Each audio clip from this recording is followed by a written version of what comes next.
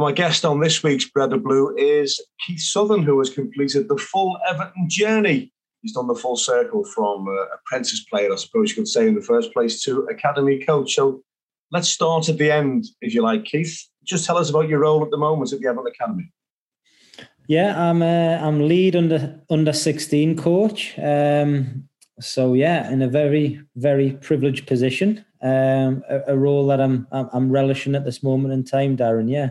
You were coaching the under-18s last season, so is this a deliberate rotation process? Yeah, I mean, I've been back at the academy full time for just over 4 years, Darren, and I was very, very fortunate enough to come in full time and assist Paul Tate in the under-18s for 3.5 years or there or thereabouts. So I was assisting really, Darren, yeah, and basically it was David Unsworth and John Ebrell put this to me just under a year ago and asked me would I be interested in leading my own team. Obviously, I jumped at the chance. I've had a brilliant experience assisting Paul and working with some really good players. But the next step on my journey was to lead a team, and John and Dave were brilliant with me, and they created a vacancy, if you like. At the time, Phil Jevons, who was under 16 coach, he took my role and I took his. So it was a bit of a job swap, if you like. What sort of an impact does a change of manager at first team level have on an academy coach? Good question. I don't think it is that big a deal, if I'm being honest, Darren. I think we have a way of playing throughout the academy, just like every academy in the country has. And I think there's a consistency to that in our academy in particular. We do things a certain way. And I think it has to be that way, really. I think we know the volatility of first team football, if you like. Managers can come and go pretty quickly, but it's a little bit different in an academy. I think you have to have that consistency, like I say, of the same messages all the time. And I think we're pretty good at doing that at our football club. Some managers are more accommodating than others, I think, to academy staff. I think that would be fair to say. But I think what we do, we try to, we give principles of play. We have a curriculum that we stick to, regardless of who is manager at first team end. And we try to develop the boys for every scenario, that may come their way, in the future. So we try to prepare them as much as possible for different systems, different formations, different tactics. And hopefully, if they're good enough, and ultimately that's what it's all about, they have to be good enough. If they're good enough and they've had a really good grounding, I think that'll stand them in really good stead. And I look from Saturday's game, Darren, I look two of our own, John Joe Kenny and Anthony Gordon, who I work with. There's no two better products anywhere than those two to showcase their academy progression, really, and now fully fledged in our first team. Has Anthony Gordon surprised you with the rate of his progress with Everton? No, I know how good he is. I know how good he will be. I worked with him for 18 months. He's an outstanding technical and tactical footballer. He's got all the physical attributes to make a really big impression on our first team and on the Premier League. I think he found it a little bit difficult, which at the beginning, which a lot of young boys can. It is a big step from the academy, from the 23 group up into that first team environment. And we have to be patient with these young boys and realise Anthony is, I think he's 21 this month, if memory serves me right, Darren. So, he's really young. He probably felt he deserved more opportunities earlier than he got them. But I think part of being a footballer is you have to show a certain level of patience.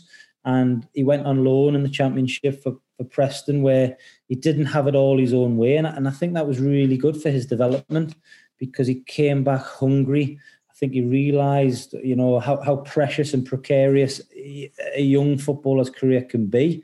And he's just gone on tenfold and took his game to another level. And I think we're seeing a really, really talented, outstanding young man now. And I think we're seeing a really top footballer, and he seems really, really, content at that level. I seen him on Saturday, and he looked really, really at home in the Premier League. Very exciting when you think about what's still to come from Anthony Gordon. But let's turn to your journey, Keith. Self-evidently, you're not a Scouser. You're not from these parts. How did you end up at Everton as a young boy then? Yeah, I joined in 1997, Darren, yeah. Funny enough, my brother was already at the football club. Although he's 3 years younger than me, he was quite sought after. He was probably a better player than me back in those days. And he was signed on as a schoolboy. And I think they were really keen to get him into the system and into the programme. So my dad thought he'd get 2 steps ahead, and he offered me, who I was currently at Leeds United at the time, to Ray Hall. Why don't you have a look at Keith? So anyway, Ray came to a game. I must have done okay, and they offered me a scholarship, or a YTS back in those days. And that's how it began. And jumped on the train at 16, Darren, and off I came into Liverpool. Bright lights, big city, and all that. And been here ever since. Big move for a young boy. Was there a good support mechanism in place to make sure that everything was okay off the field? It's not like it is now, Darren. We have an incredible education and welfare system at the academy now. And back then, I don't even think it was called an academy back then. It might have been a school of excellence, if you like. Yeah. And there just seemed to be Ray Hall, Joan Farrelly in the office, and there's 1 or 2 regular faces like Robbie the groundsman, and Les I think was still here. But apart from that, there was really no support mechanism in place for a young lad leaving his hometown, which was rather worrying when you look back. But in a bizarre way, it probably helped me really, because there was nobody to really lean on. There was nobody's shoulder to cry on. It was kind of just get on with it and kind of grow up. And that's what I did. And I think that's what a lot of young players did in that era, late 90s, and it hasn't done me any harm to this day, really. Who were your teammates then that we'd know, Keith, that went on to have careers? Yeah, and my team was Franny Jeffers, Leon Osmond, Tony Hibbert. Evertonians will obviously remember those 3. But we had a really good group. We had Gary Dempsey. He went and played in Scotland for Aberdeen. And Dunfermline, played down south at Yeovil as well. Kevin McLeod went on to have a decent career. QPR bought him for £250,000, I think. Swansea and Colchester he played for.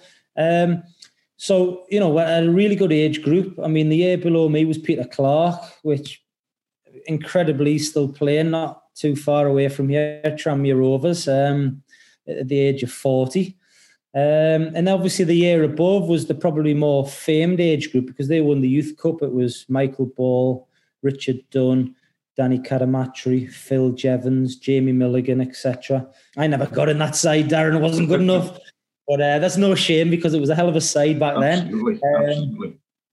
So, yeah, it was a really good group. I think Everton were famed back then for probably getting some of the best players in the country. So it was a really talented group of boys.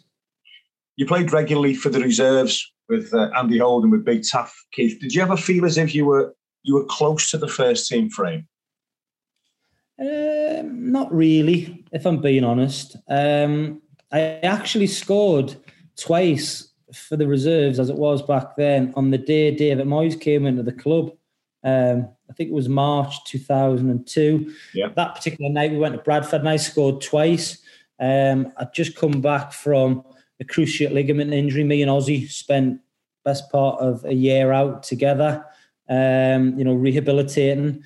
And Moyes came in the March, like I said, and I was just getting fit and I played some games. And that particular summer, Moyes' first summer, I went to Austria, was around the first team, played in some pre-season games with Wayne, obviously. He was 5 years younger than me. Wayne was just coming into the club. Played at Shrewsbury's Gay Meadow, I think, that year. So I was around it as such, but I was 20, 21, Darren. Probably deep down, being honest with myself, I knew I wasn't going to play in Everton's first team, which I was fine with, really. I just wanted to be a footballer, obviously at Everton, first and foremost. But, I was pragmatic enough to realise that not everybody can play in the Premier League at such a young age, especially with a top club like Everton. So although players around me were getting opportunities, I was content enough and realistic enough to know that I may have to go elsewhere to progress my career. It's an important decision to make that for a young boy, isn't it? Because a lot of young boys kid themselves on a wee bit and cling to the dream a little bit longer than they should do. Yeah, and you need some help and you need some guidance, I think. Funny enough, I think what helped me make that decision in my head was I'd been out for, like I say, about 9 or 10 months, Darren, with an ACL injury. I'd gone past reserve team football, if you like. I was 20, 21. I needed to go and play men's football. I had a year left on my contract. I was lucky enough that Blackpool came in for me. And I wanted to go. It wasn't a case of wanting to leave Everton. I don't think anybody would leave Everton in a hurry because it's such a magnificent club. But I think if I'm being honest with myself now, I wasn't going to play in our first team. And that was fine at the time for me. Even then, I had a decent head on my shoulders. I just wanted to play football. I wanted to go and showcase what I could do, even if it was a couple of levels below what obviously the Premier League and Everton were at the time. Did you take to life at Blackpool Football Club straight away? You've always been a grounded boy. You never ever got ahead of yourself. But taking a step down a couple of divisions, did you take to that quite smoothly? Yeah, like a duck to water, really. I think when you miss or you have a period out of the game, Darren, any football, I'll tell you, you do a lot of soul searching. You dig deep inside yourself and you review everything and what can I do better? Can I do more? And then you begin to appreciate what you've got as a footballer. Although I wasn't a name, I was just a young reserve player, but it did make me realise, what I had and what I wanted to protect in my career. So yeah, I went to Blackpool with Peter Clark, August 2002. So I had a friendly affair, someone who I'd known for a long time, come with me. We went on loan initially. I did 3 months on loan. I did well. I felt I did, pretty well, really, really well. But again, I was bright enough at the time to realise doing well at League One level at 21 years of age, I still wasn't going to be in Everton's first team. And again, I was happy to admit that. So David Moyes was absolutely brilliant with me, I must admit, Darren. We had a really honest chat. There was no agenda. It was just, everything was put on the table. And we came to the decision that for my career, it would be great for me to leave and go and progress elsewhere. And he was brilliant with me. I've got nothing but good things to say about David Moyes. So that's how it began, really. Although I had, like I say, after the 3-month period, I had probably 9 months left on my contract. Peter came back to Blackpool. I ended up staying and signing a 2.5-year deal. And from that point, I never really looked back, in all honesty. When you signed that 2.5-year deal at Blackpool, you just walked through Bluefield Road for the first time with your boots in your hand. If somebody would have said, listen, Keith, you'll play in the Premier League for Blackpool Football Club, you probably wouldn't have believed them, would you? No, I would have laughed probably. And that wasn't my aim. I'll be honest with you, Darren. I didn't go with this big pipe dream in mind. I want to play for England. I want to play in the Premier League. I didn't have all these fantasies and dreams, really. I just wanted to be a footballer. I just wanted to play in front of crowds every Saturday, whether it was in League One, League Two, the Championship, or the Premier League, if I was fortunate to do so. At that time, Blackpool were in League One, so it was just brilliant for me. It was an hour up the road where I'd become really settled. I had a lot of friends in Liverpool, obviously from my time at Everton. Had 5 brilliant years there. So I still lived in the area. I never moved away from Liverpool. Everything just seemed perfect, really.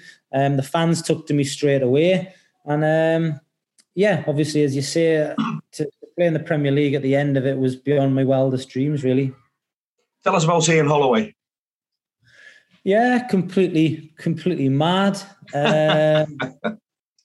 it's like the old saying, like a woman, you can't live with them, you can't live without them. It was a bit like that with Ollie. You can't play for him and you can't, be without him. He'd drive you mad. Some of the training methods we used to do. But he was just an incredible human being with a real human touch. And he was the first guy or coach or manager that really took, an interest in my personal life, my family, and everything around me, not just what happened on the field or the training pitch, Mm-hmm. So yeah, he was an incredible person in my life. He probably inspired me to go into coaching, Darren. So I've got a lot to be thankful to him for, really. But like I say, some of the, we could be here for a couple of hours if I started talking about some of the stories that, that happened daily with him. He was just an incredible man to play for. Give us one of the training sessions that took your breath away. I mean, so the very first day he came into the club, I'd only ever played 4-4-2, Darren. I was 29 at this point. So I remember the first meeting at Bloomfield Road he had in that first summer. But the first meeting, he got on the flip chart and the tactics board. He was peeling these papers back. And he started putting all these fancy systems in place with crosses, X's and O's on this flip chart with his marker pen. And I'm thinking, this guy's mad. He never came up for A. This was literally within 10, 15 minutes of introducing himself. So he said, I play 4-3-3. So I'm thinking, oh, do you? Yeah, I've been here best part of 9 years. I said, and I've never played any other system than 4-4-2. But off he went. He said, I know this works. I know it works. You do this. You rotate there. You come there. All the lads are just like shaking their head. He said, I know this works because I've done it with my chickens in the last year. I've been out of work. So if they can do it, you can do it as well. So that kind of broke the ice. And then from then on, Darren, it was just that first summer was just incredible. So have you ever been on a pre-season trip? We went to Devon pre-season trip and we pulled up outside of a hotel. All 20 of the lads put their bags on their shoulder, got off the bus and walked into the hotel. And the receptionist said, oh, no, only half of you are staying in this hotel. The other half of you are 2 miles down the road in a different hotel. We were in 2 different hotels on a pre-season trip. And the final one, we trained on this pitch the next day. The pitch, honestly, it was completely slanty. It was incredible, it was so hard. It was embarrassing, this training pitch. We were in the championship at the time. And we get off the bus to this training pitch, a school pitch it was. And there was a lad waiting by the gate of this training pitch, the school gate.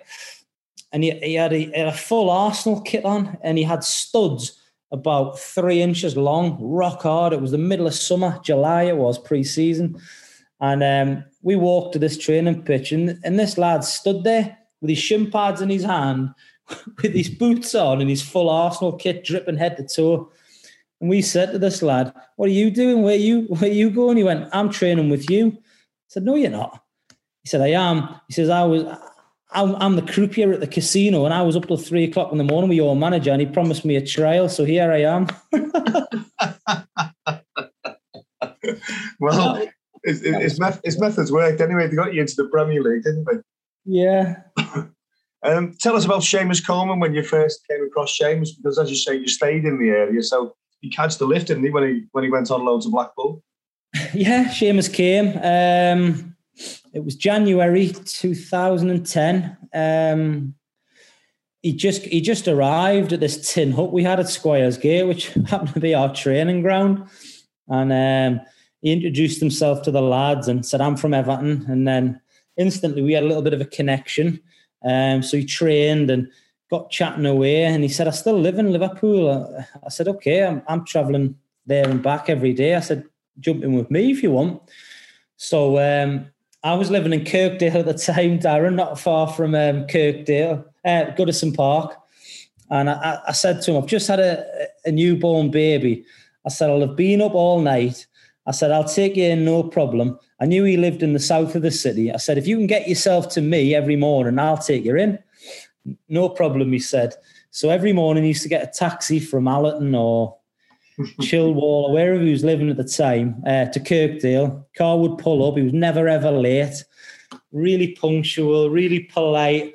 He used to come into the house. My little baby boy at the time, he's 12 now, he was in his little bouncer chair, and Seamus used to just chat away to him while I was getting ready. And then off we'd go to Blackpool every day. And, you know, he was, at the time, he wasn't down. He'd had an injury, I think. He'd had a toe injury, and he needed some games and he needed some playing time. And fortunately, he came to us.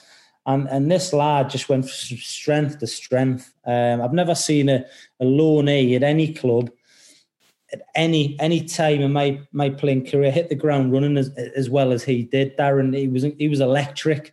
His enthusiasm, his quality, his ability just shone through, and we just seemed to win every single game when he played.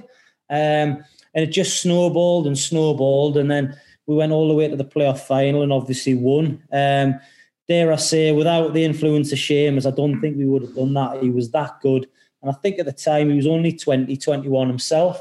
And apart from his ability, I think as a man, he was so grounded, so humble, just an outstanding human being. And I'm really proud to say that Blackpool had a very small part on his journey, and I don't think he's ever forgotten that time, because every time I see him, we always end up, reminiscing about those good moments, we had. He's the captain of his club. He's the captain of his country. 300 odd games in the Premier League, but he's still the same boy that came over from Sligo all those years ago, isn't he, Keith? Incredible, yeah, incredible, and you see it firsthand at other clubs, don't you? How fame and fortune can change people, in the blink of an eye. But that was never, ever going to happen with Seamus Coleman. His family are lovely. He comes from a really, really grounded, humble home. And then principles and morals that he had the first day I met him still remain now. And we're incredibly lucky to have him as our captain, our club captain now. And, I went to the game on Saturday, Darren. He was outstanding, and I texted him on Saturday evening, and he replied to me, which was really nice, because, he hasn't forgotten, obviously, me or the times he had at Blackpool. So, yeah, I'm really proud to say that, I know him and I had the opportunity to play with him, because he's a terrific footballer and an even better human being. Keith, just on a personal level then, when you were diagnosed with testicular cancer and subsequently recovered from it, did that change your outlook on life, on how you approached your football life and your personal life? Yeah, 100%, Darren, yeah. I used to be a bit of a worrier, a real worrier. The little things used to keep me awake at night. I'd stress about this and that. And then when you have a period in your life like I did, you realise the little small things aren't worth worrying about anymore. I had a great network around myself with my wife. Holloway was great at the time. The club physio and the club doctor at Blackpool were very supportive. So yeah, things, are sent to try you, so they say, and you have periods in your life that you have to adapt and overcome. And yeah, I had a period where I was out of the game for a while. But yeah, I'd like to think I come back. I didn't come back a better footballer at all. In fact, I think I went the other way. But I've become a more resilient individual to things outside of football. I think that's the best way of putting it. And how did the return to Everton come about? Well, I was coming towards the end of my career. I was 34.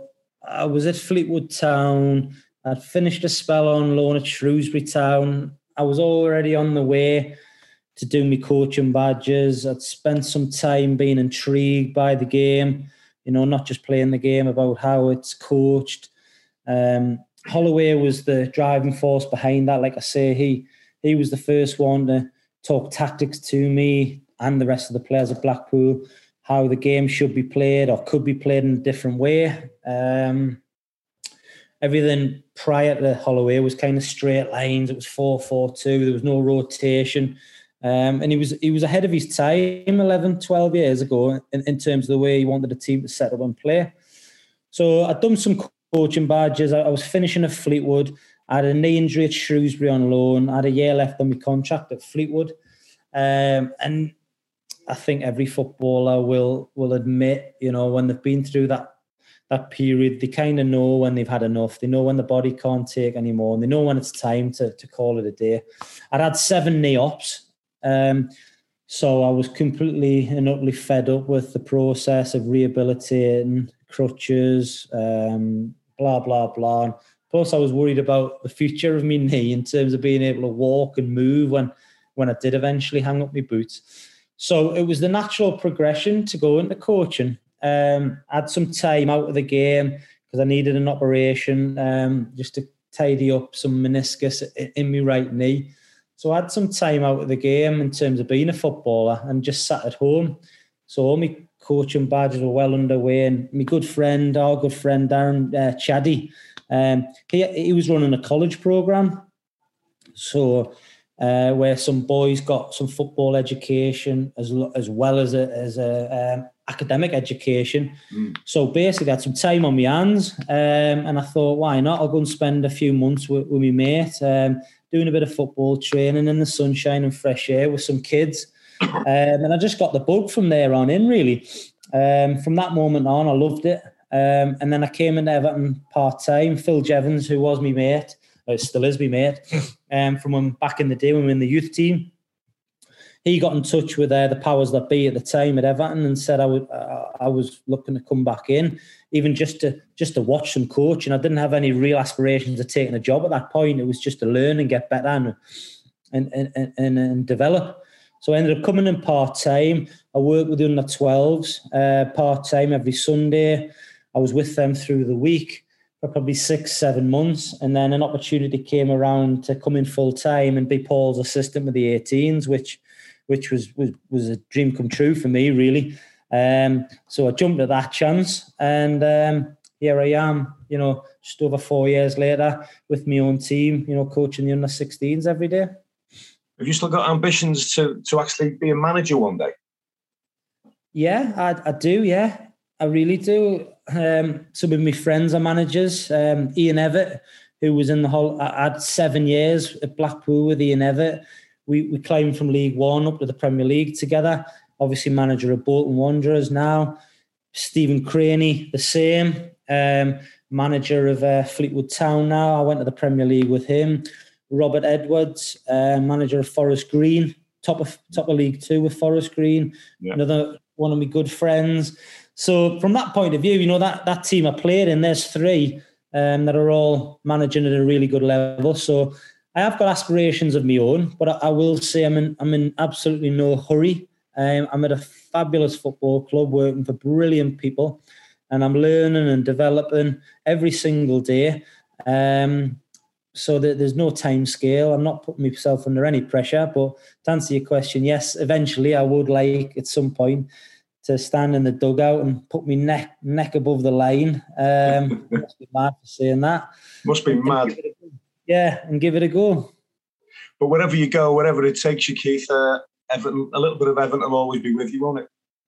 Yeah. Even when I was at Blackpool for 10 years, I used to come off the pitch at 10-5 on a Saturday, and the first result I looked for was Everton. Obviously, Leon and Tony and the team helped with that because they were my friends, my best friends. So Everton was always the first result I ever looked for.